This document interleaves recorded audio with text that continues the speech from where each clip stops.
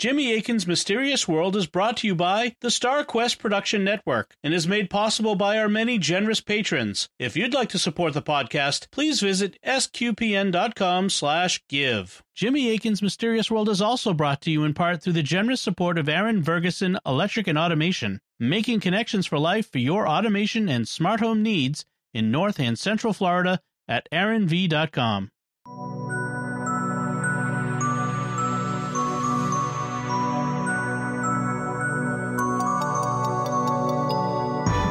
You're listening to episode 102 of Jimmy Akin's Mysterious World, where we look at mysteries from the twin perspectives of faith and reason. In this episode, we're talking about remote viewing and the U.S. government's psychic spying program, Stargate. I'm Dom Bettinelli, and joining me today is Jimmy Akin. Hi, Jimmy. Howdy, Dom. In the 1970s, a pair of physicists began investigating psychic phenomena on behalf of the government. The government wanted to find out if psychic powers really exist, and, if they do, whether they could be used to help our intelligence agencies like the CIA. The scientists began working with a variety of psychics, and the psychic power that seemed most promising was known as remote viewing, and they reported many surprising successes with remote viewing. The intelligence agencies were so intrigued that they established a secret project known as Stargate, which was staffed by secret military personnel who were trained in remote viewing. So what is remote viewing? Does a psychic power like this exist? And could governments use it to spy on other nations? And that's what we'll be talking about on this episode of Jimmy Akin's Mysterious World. Jimmy, we often bring up whether we have a personal connection to some of the mysteries that we discuss. Do you have a personal connection to this one? Not a strong one, but as I mentioned in previous episodes, when I was a teenager, before I really became an active Christian at the age of 20, I had a flirtation with the New Age movement and did a lot of reading about psychics and psychic abilities. I even heard rumors of the government psychic spying program, and I was aware of a novel that was written by one of the key psychics we'll be talking about. His name was Ingo Swann, and in 1979, he wrote a novel called Starfire. I didn't read it, but it was about a psychic working for the government. When I left my teenage years, though, I became a committed Christian and put the New Age stuff behind me. All right, so we've talked about psychic phenomena in previous episodes. What should people check out if they'd like to learn more about what we've said? The main one they'll want to listen to is episode 79, which is on religion, magic, psychic phenomena, and science. In that episode, we talked about the history of these concepts, how once they were all bound up together, but then they came over time to be disentangled and distinguished from each other. One of the things we did in that episode was to distinguish psychic phenomena from supernatural phenomena. The supernatural is real. God is real. Angels are real. Demons are real. And supernatural beings can manifest themselves and affect things here on Earth. The question is whether psychic phenomena are real. The basic claim is that human beings have certain abilities that are currently poorly understood. These supposedly include things like telepathy, telekinesis, and remote viewing, which we'll be talking about in this episode. These abilities are supposed to be purely natural. That is, they're built into human nature. They could be abilities that are based on our physical bodies, or they could be based on our souls, because we also have a spiritual side to our nature in addition to the physical side. Or they could involve both our bodies and our souls. Either way, they would be things that are based on human nature and thus be purely natural, something we're capable of doing, not something that supernatural beings like God or angels or demons have to directly intervene in. Before we get into today's story, we need to let the listeners know how we'll be handling it. Jimmy, what do we need to tell them? Well, remote viewing is a big topic, and we'll be dealing with it in future episodes. For example, we'll have a whole episode devoted to just the history of the Stargate project. But at the moment, we'll be doing a two-parter because even the introduction to remote viewing is a big subject. In today's episode, we'll be looking at how remote viewing got started and what led up to the creation of the Stargate project. Then in our next episode, we'll be looking at remote viewing from the faith and reason perspectives and what the evidence has to say about it. All right, so let's start by meeting the scientists in our story. Who are they? There are two, and the first is a man named Hal Puthoff. He was born in 1936 in Chicago, and at the time we're recording this, he's still alive at age 83. He received a PhD in electrical engineering from Stanford University here in California, and he did a lot of work on lasers, which were only invented in the 1960s, so he was an early laser guy. Puthoff invented tunable lasers and electron beam devices, and he holds several patents. He's also the co-author of the academic textbook Fundamentals of Quantum Electronics. And in addition to his work on lasers and remote viewing, he's also been involved in investigating zero-point energy, or what powers ZPMs or ZPMs for Rodney McKay. He's also involved in the To the Stars Academy with Tom DeLonge, and so you'll have seen him if you've watched the Unidentified documentary series based on the ATIP UFO program. And who's the second scientist? His name is Russell Targ. He was born in 1934, also in Chicago, and he's also still alive at age 86. He got a Bachelor of Science in Physics from Queens College in New York, and he also did a couple of years of graduate work in physics at Columbia University. He also did early work on lasers in the 1960s. After his work on remote viewing, he became a senior scientist for Lockheed, doing work in electro-optics. He's worked on LiDAR systems that use lasers to accomplish similar effects as radar. And despite the fact he's legally blind, he's a motorcycle enthusiast and has written a memoir titled Do You See What I See? Memoirs of a Blind Biker. Wow. So the scientists were working with psychics, of course. Who was the first one that they brought into their studies? His name was Ingo Swann. He was born in 1933 in Telluride, Colorado, and he died in New York City in 2013 at the age of 79. Swann was the single most important psychic because he was responsible for key developments in the study of remote viewing. In fact, even though the scientists worked with a number of different psychics, we're going to keep the focus on Swann to keep the story simple, because he's the main connecting thread in the story, and we don't want the episode to get ridiculously long. If you want to read about the other psychics that were involved, though, we're going to have links to some books in the further resources, and you can certainly check those out. In 1955, Ingo Swann got a degree with a double major in biology and art. He then entered the Army and spent 3 years in South Korea, helping keep that country safe in the aftermath of the Korean War. In 1958, he got out of the Army and moved to New York City, which he loved, and it would be his home for the rest of his life. He moved there to begin a career as an artist on the New York art scene, but it takes a while to get a career like that going, so he spent over a decade working as a clerk for the United Nations. And how did Swann become a psychic? He ended up meeting people in high society on the New York social scene, and that's how he first came into contact with parapsychological researchers. Swann had had psychic experiences as a child, and so he ended up becoming a test subject for the American Society for Psychical Research, or ASPR, in New York. This organization had been founded back in 1885 by the famous philosopher and physician William James, who also was an early parapsychology researcher. By 1971, when Swann got involved, a lot of new technology had been invented, and so they would hook Ingo up to machines to monitor his blood pressure and brain waves as they did the psychic experiments. Today, they'd probably add magnetic resonance imaging or CAT scans or stuff like that. For some of the experiments, they would have Ingo seated in a chair hooked up to the equipment, and then a research assistant would come into the room and put something in a tray that was suspended from the ceiling directly above Swann's head where he couldn't see it. He was then asked to psychically float above his body and describe what was in the tray. Swann found that he quickly got impressions of what was in the tray, but he had trouble verbalizing it, so he used a piece of paper, he used a pad of paper to draw it instead.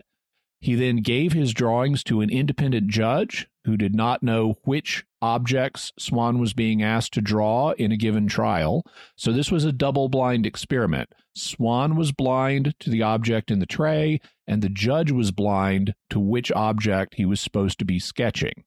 The challenge was to see if the judge could match the sketch to the correct object for that trial. If the judge matched the sketch to the correct object, it was scored as a hit. If the judge couldn't, it was scored as a miss. The results of this study were published in the ASPR's summer 1972 newsletter, and the judge was able to match all 8 of Swan's sketches to the correct items in the correct order, something that the ASPR estimated had only a 1 in 40,000 chance of happening randomly. However, as an artist, Swan had an artistic temperament and was easily bored with such experiments, so he proposed trying something new. Here's how military remote viewer Paul Smith describes the new experiment in his book, Reading the Enemy's Mind. Swan had grown tired of the repetitive, boring, describe what's in the box, and other traditional experiments he'd been tasked with. If one could perceive things in a box in the same room, he wondered, why not see if it would work over much greater distances? But the immediate question was how such a thing could be tested. Before long, he and research assistant Janet Mitchell came up with a simple procedure that would involve a distant target and still allow immediate feedback for judging the accuracy of the perceptions. The procedure they devised also reasonably guaranteed that no alternative to ESP could help the subject, Swan, cheat by getting the information from some other more conventional source. The names of a number of cities around the country, together with the telephone numbers to their respective local weather services, were sealed inside identical opaque envelopes. At the commencement of the experiment, a disinterested third party would randomly select an envelope. Swan would be given the name of the city thus selected, and then would provide his impressions of the current weather there. It was a simple but workable pilot experiment. And for younger listeners, we should say a word about how this experiment worked. Today, you can just go on the internet and look up the weather in a particular city, but back in 1971, you couldn't. The quickest way to find out back then was to place a phone call to the local weather service of wherever it was you wanted to know the weather for, using a landline attached to a wall with a cord, and you even had to pay extra because it was long distance. So a third party in this experiment would randomly select one of the envelopes with the name of the target city, and since Swan wouldn't know the name of the target city until the last moment, he wouldn't be able to find out what the weather was doing there by natural means, or at least that's the idea. Here's what happened. On December 8th, 1971, Swan reported for duty as a research subject at the offices of the ASPR. He was wired to an electroencephalograph machine, an EEG, to record his brainwaves, as was common practice during other ASPR experiments. At the appropriate moment, Vera Feldman, an ASPR staffer who was otherwise unaffiliated with the research project, handed Mitchell an envelope that had been randomly chosen from the stack. Mitchell, who was in a different room from Swan, passed the target to him over the intercom. Tucson, Arizona. Of course, I really had no idea how to get to Tucson from the rather ugly experimental room in New York, Swan said years after the event, and when I first heard the mention of Tucson, Arizona, a picture of hot desert flashed through my mind. But then suddenly he was there. "Am over a wet highway," he reported.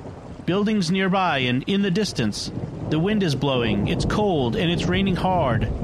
He had the impression of water glistening on a highway, followed by the immediate awareness that Tucson, which gets only a few inches of rain a year, was in the middle of a torrential downpour. "That's it?" Janet Mitchell queried. "Yeah, that's it. It's raining and very cold there," Swan concluded. She dialed the Tucson Weather Service number. Before Swan had even gotten himself disentangled from the EEG wires, Mitchell had the feedback. Right now, Tucson is having unexpected thunderstorms, and the temperature is near freezing. So Swan correctly got the fact that Tucson was having very unusual weather. Also, because this will be important later, notice that he mentioned that he first had the image of a hot, dry desert in his mind and then got the impression of it being cold and raining hard.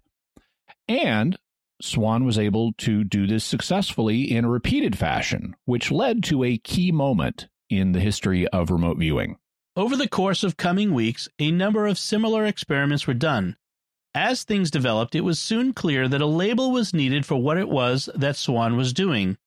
After discussions between him and the researchers, Ingo suggested the term remote viewing, and a new discipline, a new research program, and ultimately a new era in parapsychology was launched. So it was Ingo Swan who coined the term remote viewing. He also would be responsible for other key innovations in the field.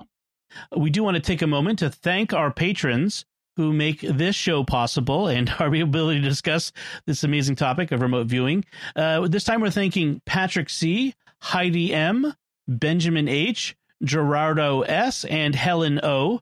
Their generous donations at sqpn.com/give make it possible for us to continue Jimmy Akin's Mysterious World and all the shows at StarQuest. You can join them by visiting sqpn.com/give. Jimmy Akin's Mysterious World is also brought to you in part through the generous support of Aaron Ferguson Electric and Automation, making connections for life for your automation and smart home needs in North and Central Florida at aaronv.com. How did Ingo get hooked up with the scientists in our story?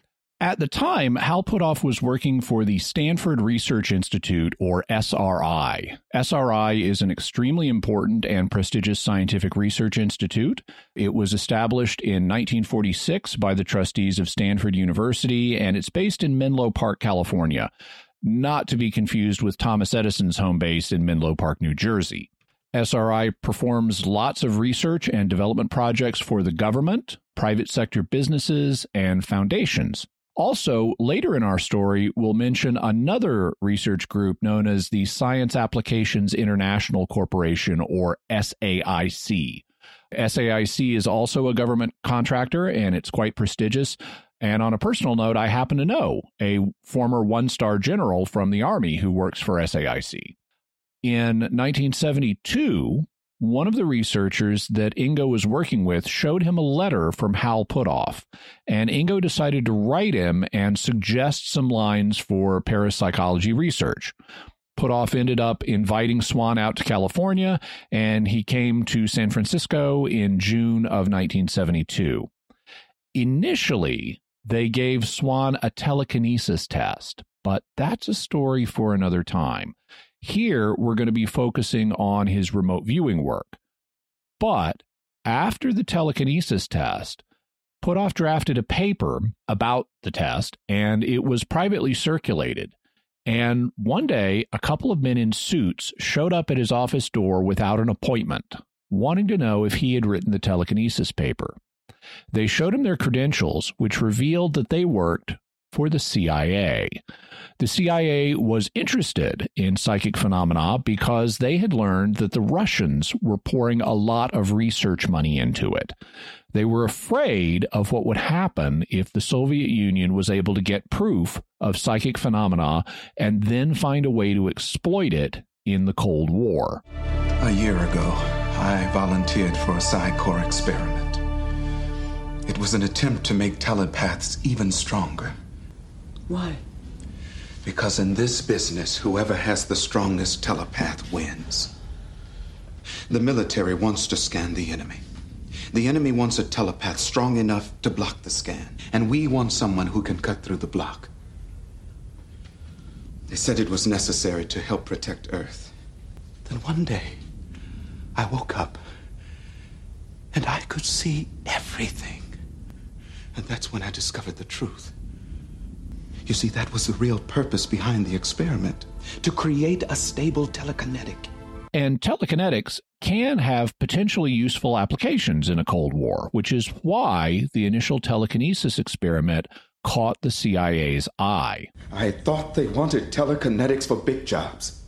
Heavy construction and zero gravity or defense. I mean, imagine a telekinetic shield as a defense against beam weapons for diplomats or presidents. But they didn't want big. No, they wanted mental control over small objects. The smaller, the better. Jason, that doesn't make any sense. No? Think about it. You want to assassinate someone. So you bring in a telekinetic.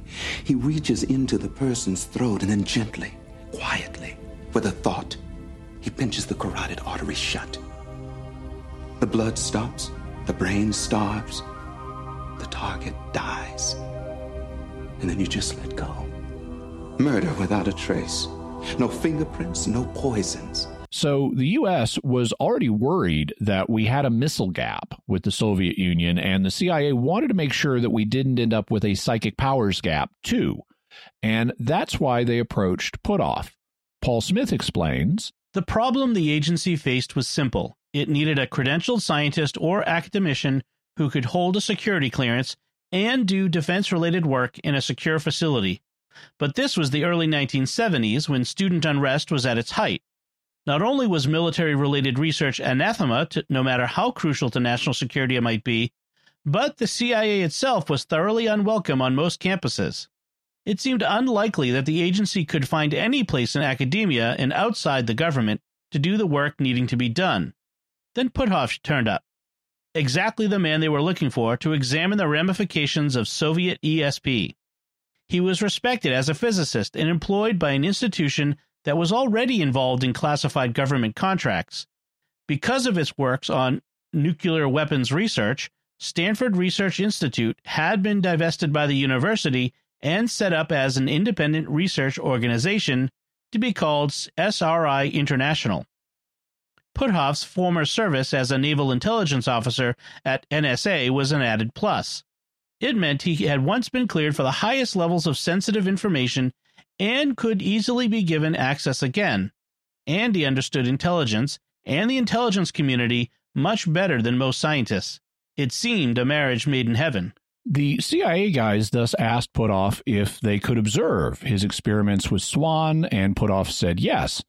At the time, they were doing some what's in the box experiments, and Puthoff even let the CIA agents select the objects that would go into the boxes. The visitors presented Swan with 3 sealed boxes. Regarding 2 of them, I approximated the hidden contents quite well, Swan related. In the other, though, he described something like a brown leaf, except it was on the underside of the lid and not at the bottom of the box. It also seemed alive, he said, but I didn't understand how a brown leaf could be thought of as alive. The box, it turned out, contained a living moth the CIA scientists had captured outside. It was reasonably large, was brown, and with its wings folded, it resembled a brown leaf which nature had designed it to look like. It was found clinging underneath the lid when the box was opened. Swan's identification of the brown moth that they just captured particularly impressed the CIA men, and they gave Puthoff a $50,000 research grant to continue his studies, and that was a not inconsiderate amount of money back in 1972. One of the things the CIA asked Puthoff and Targ to do was identify opportunities for operational use, or ways in which the CIA could use psychic powers to help them with intelligence work. To explore such ways, they designed a new set of experiments where Ingo would be remotely viewing objects that weren't in the same room with him, something he'd already had success with back in New York when he was remotely viewing the weather in distant cities. The new experiments came to be known as the Outbounder Beacon experiments, and here's how Annie Jacobson describes them in her book, Phenomena. The way it worked was that 2 scientists or researchers, called the Outbounder team, would begin their day at SRI. They'd randomly choose an envelope from a group of sealed envelopes kept in a safe. The team would leave the office and, once inside their vehicle, open the sealed envelope, which contained a photograph of a nearby landmark with an address written below. Targets included the courtyard of the Stanford Museum, the exterior of Palo Alto City Hall, and the local public tennis courts. The Outbounder team would then drive to the target site and wait there until a predetermined time, at which point one of them would survey the site with intent, mentally recording the target. At this same time, Swan, who was back at SRI, sitting inside a Faraday cage, would sketch what he perceived the Outbounder was seeing and sending to him telepathically. The theory was that the Outbounder would act like a beacon for the psychic in the Faraday cage. The fact that Ingo was kept in a Faraday cage during the experiment is significant. Faraday cages block electromagnetic fields. That's why your microwave doesn't irradiate you when you're nuking your food. It's a Faraday cage. So if you ever get word that we're about to have another massive solar storm like the Carrington event of 1859, which melted telegraph lines, you'll want to put your hard drives and any other electronic devices you care about in your microwave, unplugged, to keep them from getting fried. By putting the psychics like Ingo in Faraday cages, the scientists could make sure that they weren't receiving outside electromagnetic signals. That meant that they couldn't be wearing devices that would help them cheat, for example. It also let the researchers establish that their powers were not based on the electromagnetic spectrum. And that was significant because for a long time, it had been proposed that telepathy might be electromagnetic in nature, a literal form of mental radio, because radio works by electromagnetic waves.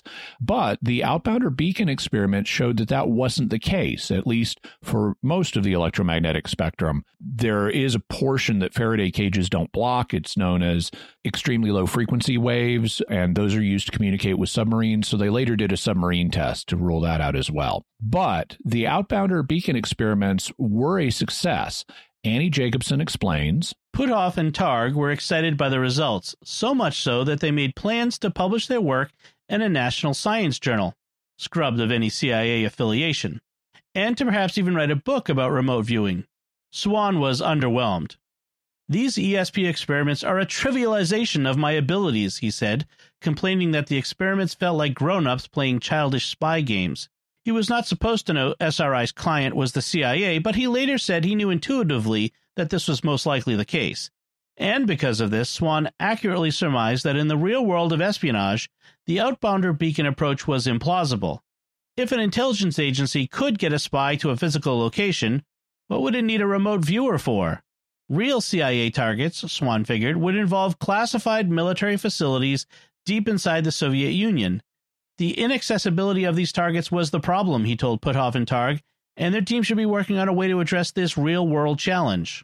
Swan had a point. If the CIA could get a spy with line of sight on a particular target, they didn't need a remote viewer to tell them what the spy was seeing.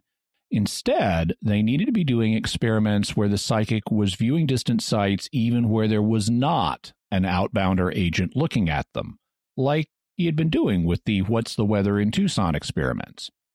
But there was a problem with this. Remember how when he guessed the weather in Tucson, the first image he got was of a hot, dry desert.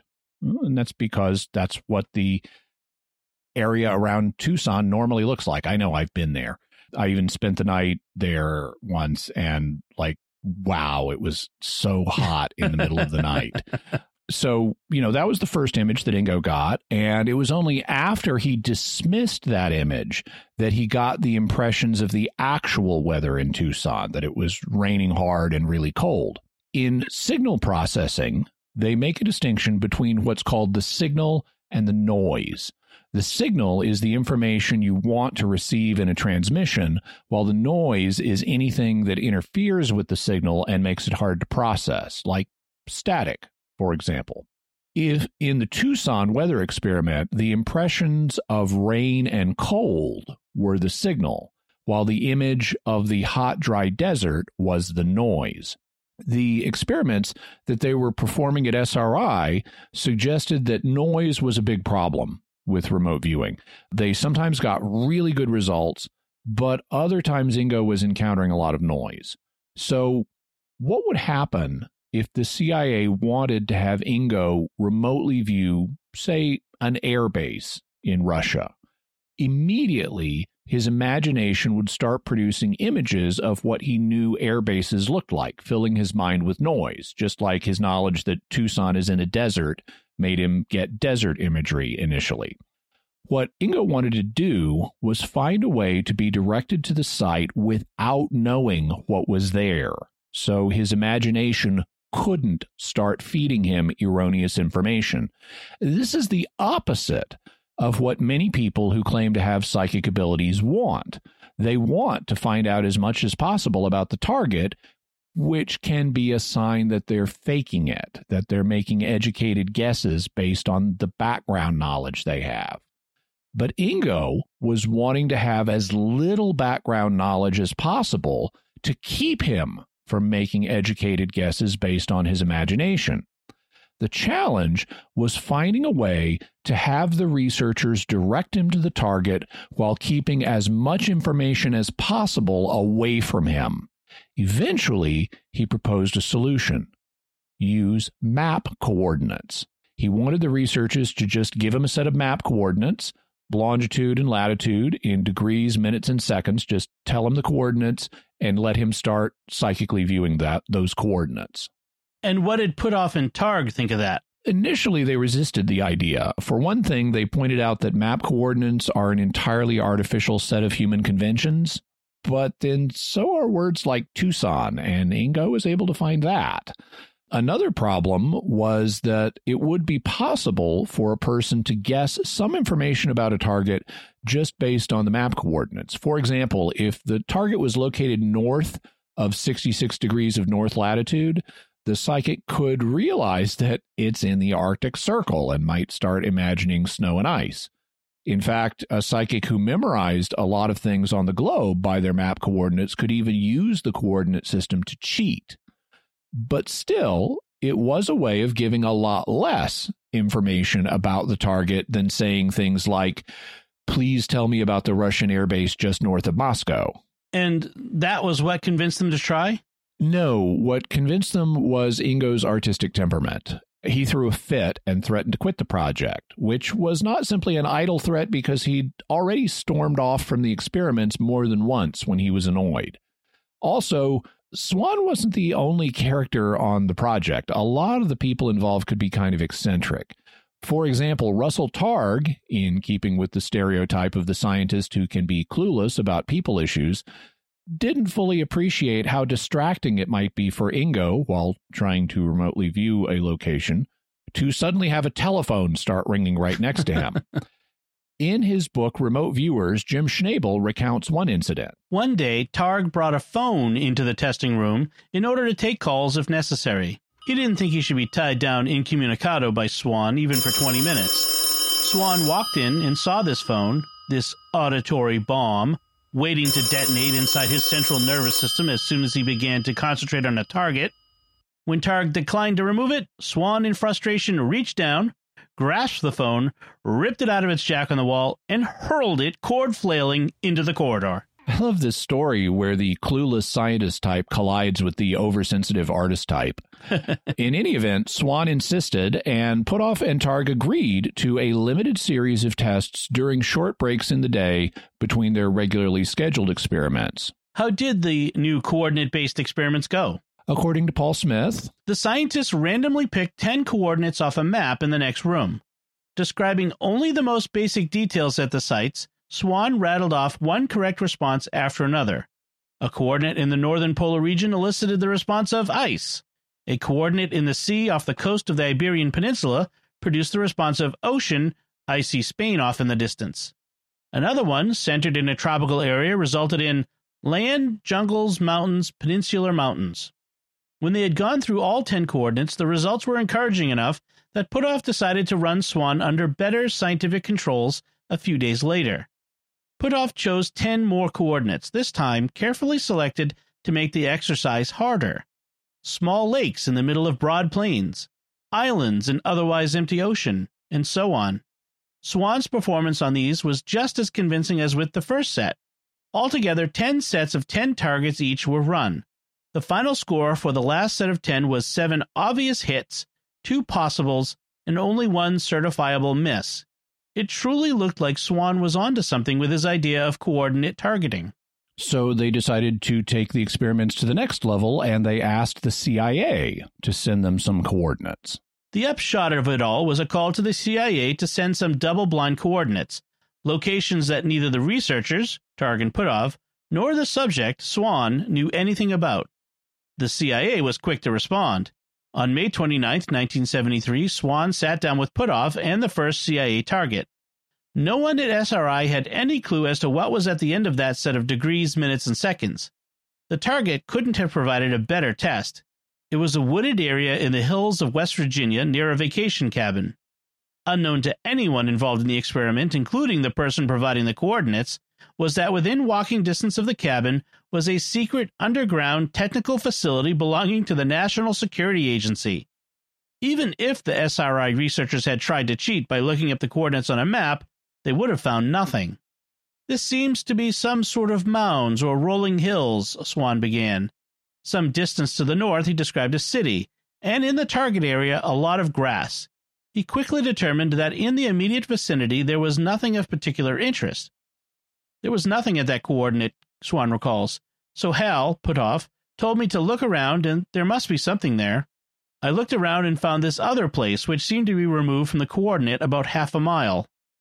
At this place, Swan discovered manicured lawns reminding him of those around a military installation. He also reported a flagpole, structures of various descriptions, and a strong impression of something underground. In its layout, the whole site suggested to him a former Nike Hercules missile base. He then sketched out a fairly detailed map of his impressions of where the various elements he had perceived were located. With a shrug and crossed fingers, the report was forwarded to their CIA contact. But the story didn't end there, because Puthoff also gave the same coordinates to another psychic, and less than a day later, the other psychic mailed him a letter with an even more detailed description of the secret facility. This included a description of what you'd see if you walked in to the secret facility, including the names on folders in file cabinets. And what was the CIA's response? They began an investigation of what was apparently a breach of security. The CIA analyst who wrote up the report was named Kit Green, and Annie Jacobson writes, On Monday morning, Kit Green wrote up a report for his superior at CIA. On Tuesday, the security officers came, he recalls. Security officers who were investigating a possibly treasonous violation of the Espionage Act of 1917. The names on the folders were correct, says Green. The measurements of the details was correct. The location of the doors and the elevator, the number of floors, where the cabinets were located, the color of the cabinet was correct. It didn't take judging. It didn't take statistical processing. It was all correct. The CIA security investigation remains classified. According to interviews with Kit Green and Hal Puthoff, each man was individually cleared by CIA of any wrongdoing. So the CIA was so alarmed by the accuracy of the details in the remote viewing session that they launched an investigation thinking that there had been a serious breach of security, though they couldn't find one. When the dust settled, the folks at SRI were convinced that Ingo's new system of remote viewing based on map coordinates worked, and so was born the next of Ingo's contributions to the field, what became known as CRV, or Coordinate Remote Viewing. Before moving on, though, we should mention that coordinate remote viewing is no longer the standard among remote viewers. It was later replaced by another protocol, also known as CRV, this time standing for controlled remote viewing. So why the change? One of the reasons is that the system of map coordinates has been dropped out. Ingo always wanted remote viewers to use map coordinates, which is perhaps, not surprising since people tend to be attached to ideas they came up with. But other remote viewers didn't like the coordinates. They found them distracting, that they would generate noise rather than make it easier to read the signal. When told the coordinates, their minds would start visualizing maps and wondering where on the globe a site was. Like we said, if it's above 66 degrees north, they'd know it's in the Arctic Circle, and so they'd start imagining that part of the world. Over time, as they viewed lots of different map coordinates and then got feedback on what was there, they would learn the coordinates of a lot of places on the globe, and they'd be distracted by comparing the coordinates of their target to the coordinates of other sites that they knew. So they wanted to go even further than Ingo and know even less about the target, not even its map coordinates. And so then how would they be directed to it? A variety of approaches were employed. Sometimes the actual map coordinates would be scrambled or encoded so that they were unrecognizable. Other times, they'd just be read a meaningless series of numbers and letters. They'd say, go to XYZ123. And sometimes they'd just be told to go to the target.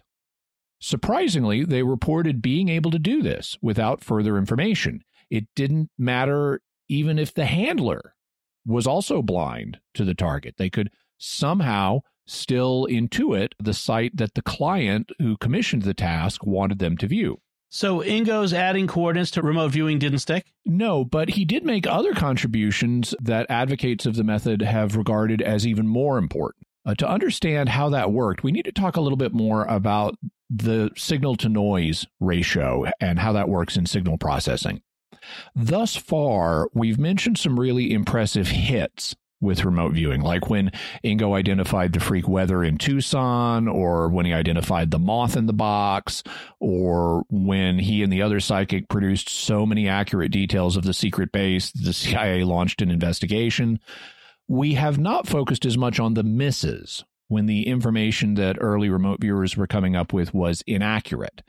We focused on the hits to make the point that there were some really striking hits in circumstances where it would be hard to cheat.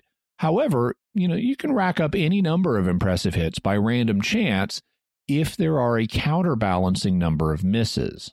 The ultimate question that needs to be answered, and that we'll be talking about in the reason perspective, is whether the number of hits exceeds the number of misses in a way that can't be chalked up to random chance. If the hits are much higher than you'd expect from chance, then that's evidence that this is a real phenomenon and not just people's imagination. But misses really did occur, and that was one of the key problems that researchers into remote viewing had to deal with. Often the psychics came back with results that were just garbage, and so they set about trying to solve that problem, which meant trying to find a way to increase the amount of useful information, the number of hits, while decreasing the useless information, the number of misses. In other words, they wanted to boost the signal and diminish the noise. One way of doing that was by finding a way to distinguish the signal from the noise, to find characteristics that told you if you were getting signal or just noise. By the late 1970s, Ingo set himself to solving this problem. In his book, Remote Viewers, Jim Schnabel writes, "One could usually organize the information generated in a remote viewing session along a spectrum with two extremes. At one extreme was what one might call raw data in the form of very rough, unlabeled sketches of the target site, and basic disconnected verbal descriptions such as dry, steep, sharp, low throbbing sound, and so on. At the other end lay more analytical, inductive, information-packed data, such as detailed drawings of target objects and precise verbal descriptions. Tennis court, nuclear reactor, looks like it could be Hoover Tower." What Ingo and others noticed was that the raw sensory data, like dry, steep, and sharp, tended to be more accurate than the interpretations the remote viewers came up with, like tennis court, nuclear reactor, and Hoover Tower. These interpretations of the sensory data involved analysis on the part of the remote viewers, where they were trying to analyze or make sense of the sensory data that they were getting. The analyses were overlaid on top of the raw sensory data, and so Ingo decided to call them analytical overlay, or AOL for short. He then set about trying to identify AOL so that it could be set aside. Jim Schnabel writes, By 1980, Swan had begun to develop a remote viewing technique that would separate the psi signal from noisy analytical overlay. His major insight here was to notice that when analytical overlay appeared in a remote viewing session, it almost always did so in a form of like a, or it seems to be a, or it reminds me of a. Any such qualifier, especially like, became to Swan a cue that analytical overlay was about to follow. With comparisons using words such as like or some kind of as a clue to identify analytical overlay, Swan could then try to separate the overlay from the raw sensory impressions of a site. But ultimately, someone needs to analyze the raw sensory data if you're going to produce usable intelligence. You can't just give the CIA a bunch of adjectives like dry, steep, and sharp and expect that to be useful to them, right? Correct. So what Ingo determined was that remote viewers needed to let the sensory impressions come in first and then they could be analyzed. In fact, the remote viewers themselves were in a good position to do the first stage of the analysis. They just needed to keep themselves out of analysis mode until they had a chance to receive the basic sensory impressions that they were supposed to analyze. They needed to keep their analysis in check in order to receive the signal so that it wouldn't be overwhelmed with noise from their imaginations. And what he did to facilitate this process was develop a structured, multi-stage process to help that happen. Ultimately, it became a 6-stage process. What were the stages? Here's a description of them from the Remote Viewing Methodologies page on the International Remote Viewing Association's website. Stage 1. Perception of basic overall nature of the site or target, usually referred to as the major gestalt. Examples of these major gestalts might be land, structure, water, event, etc.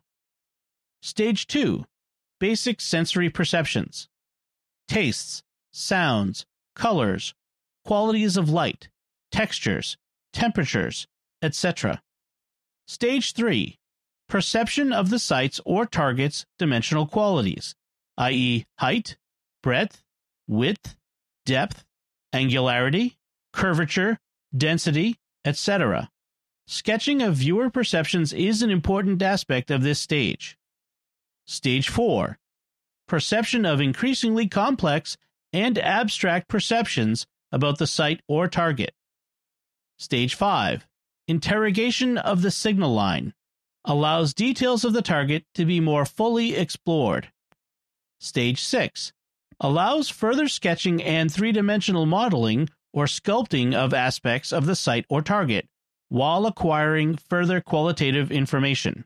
Here's remote viewer Paul Smith giving an example of what might come up in a session where a person was asked to remotely view the Eiffel Tower. In Stage 1, the viewer detects that the target is a structure. Stage 2 reveals that structure to be black, metallic, cool, bumpy, hard, tall, and pointed. Stage 3 shows that it tapers to the top and is made of crisscrossing elements that have open space between them. A good Stage 4 treatment will go on to reveal that the site involves tourism, is located in a park-like setting in an urban area, is not in the United States, the notion of French might even crop up, and has a restaurant associated with it. In Stage 5, the viewer might decide to see what more could be discovered about tourism. Going through the steps for Stage 5, the viewer could then bring to her conscious mind the ideas that originally caused her to say tourism. These could be impressions such as camera, sightseeing, visitors, souvenir, people wearing Bermuda shorts, etc. Obviously, there's more art than science to this process. One often has only intuition as a guide when deciding on a particular Stage 4 word to flesh out in Stage 5, and the viewer must be very careful to discriminate between legitimate impressions and other words the left brain might conjure up on its own as AOL or analytical overlay. There are safeguards built into the Stage 5 technique, but they're not foolproof. Viewers' skill and experience are still crucial factors in using this technique successfully. Then one would move on to Stage 6, which Smith describes as follows. Picture Richard Dreyfuss in Close Encounters of the Third Kind sculpting Devil's Tower out of a mountain of mashed potatoes. That was Stage 6, creating a physical model of a target in 3 dimensions, although our medium of choice was clay instead of food. So the remote viewer might use modeling clay to make a representation of the Eiffel Tower, or if he was sketching, he might make a sketch of the tower. It was this set of protocols that Swan developed and then trained the government's psychic spies in. Tell us about that program. When did it start?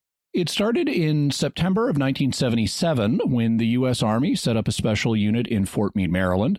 Originally, the project was called Gondola Wish, but since secret projects changed their names frequently to avoid exposure, its name was changed periodically, and eventually, in 1991, it was called Stargate. So there was a real Stargate project, but it had to do with remote viewing rather than physically traveling to alien worlds. Yes, the Stargate project has an interesting story of its own, and we'll actually be devoting an entire future episode to just the Stargate program. Kind of in this episode, we're laying the foundation with talking about remote viewing itself. Later, we'll go on to talk about the history of the program. One of the interesting things about it is that it eventually came to use people who, unlike Ingo Swann, were not natural psychics. The Army had a set of criteria they used to select people for the remote viewing program, but having natural psychic abilities was not one of them. They would select these people and then send them to Ingo, who would train them, and then he'd send them back to the program to do their work for the government. All right, we've covered the background on remote viewing up to the founding of the Stargate project, and that gives us a good point to break with our story. Next episode, we'll look at what the evidence has to say about remote viewing from the faith and reason perspectives. Jimmy, can you let us know what theories we'll be covering? From the reason perspective, there are two basic theories. First, remote viewing is a genuine phenomenon, and second, it's not a genuine phenomenon. If it turned out that it is a genuine phenomenon, then from the faith perspective, we need to ask how we can explain it from a Christian point of view. And in light of that answer, we need to address whether it's something that would be morally legitimate to use or not. Excellent. I'm looking forward to that. So what further resources can we offer the listeners to get them started before next week? We'll have links to Paul Smith's book, Reading the Enemy's Mind, Annie Jacobson's book, Phenomena, Jim Schnabel's book, Remote Viewers, and Ingo Swann's novel, Starfire, which, once again, I have not read. We'll also have pages on remote viewing, Hal Puthoff, Russell Targ, Ingo Swann, the Stargate project, as well as the government contractors SRI and SAIC, where a lot of this early research was done. Also information on Faraday cages. And also, if you wanted to know where the quotes we had from Babylon 5 were about military telepaths and telekinetics, they're from the episode Mind War. Yes. Well, let's move on to our mysterious feedback, which comes from our radioactive Boy Scout episode. And our first feedback comes from Jason, who left a comment at sqpns.com. He says, I just listened to your radioactive Boy Scout episode, and it hit way too close to home for me. First, I had heard he was from Michigan, but I didn't know where, and I thought it happened in the 70s or early 80s when laws on chemical sets were loose. Imagine my surprise when I learned he was born in 76, 1 year before myself, and that he did this while living in Gulf Manor in 94, my neighborhood that I grew up in. At this point, I must correct Jimmy. He said that it was in Clinton Township, but all this took place in Commerce Township, my hometown. I lived there while this happened, but never knew about it till now. Thanks for scaring me to death with this one. Happy to oblige, and thank you for the geographical correction. My understanding was that Gulf Manor and Clinton Township were two communities within a broader metropolitan area, but I defer to your greater local knowledge.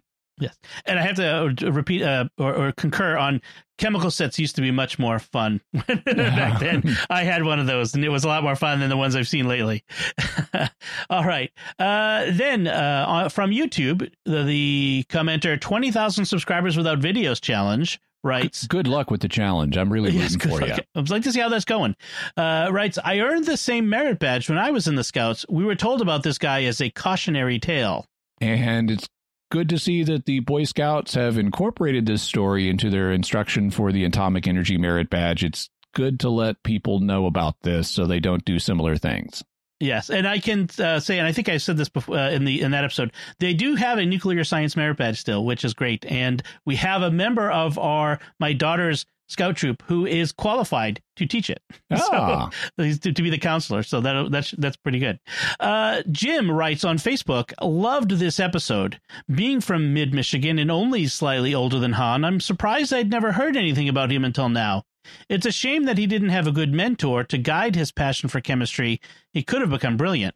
And that's a possibility. And several people commented on it's really too bad he didn't have a mentor to guide him, because he could have channeled, whether he would have been brilliant or not, he could have channeled his interest into atomic energy in constructive ways.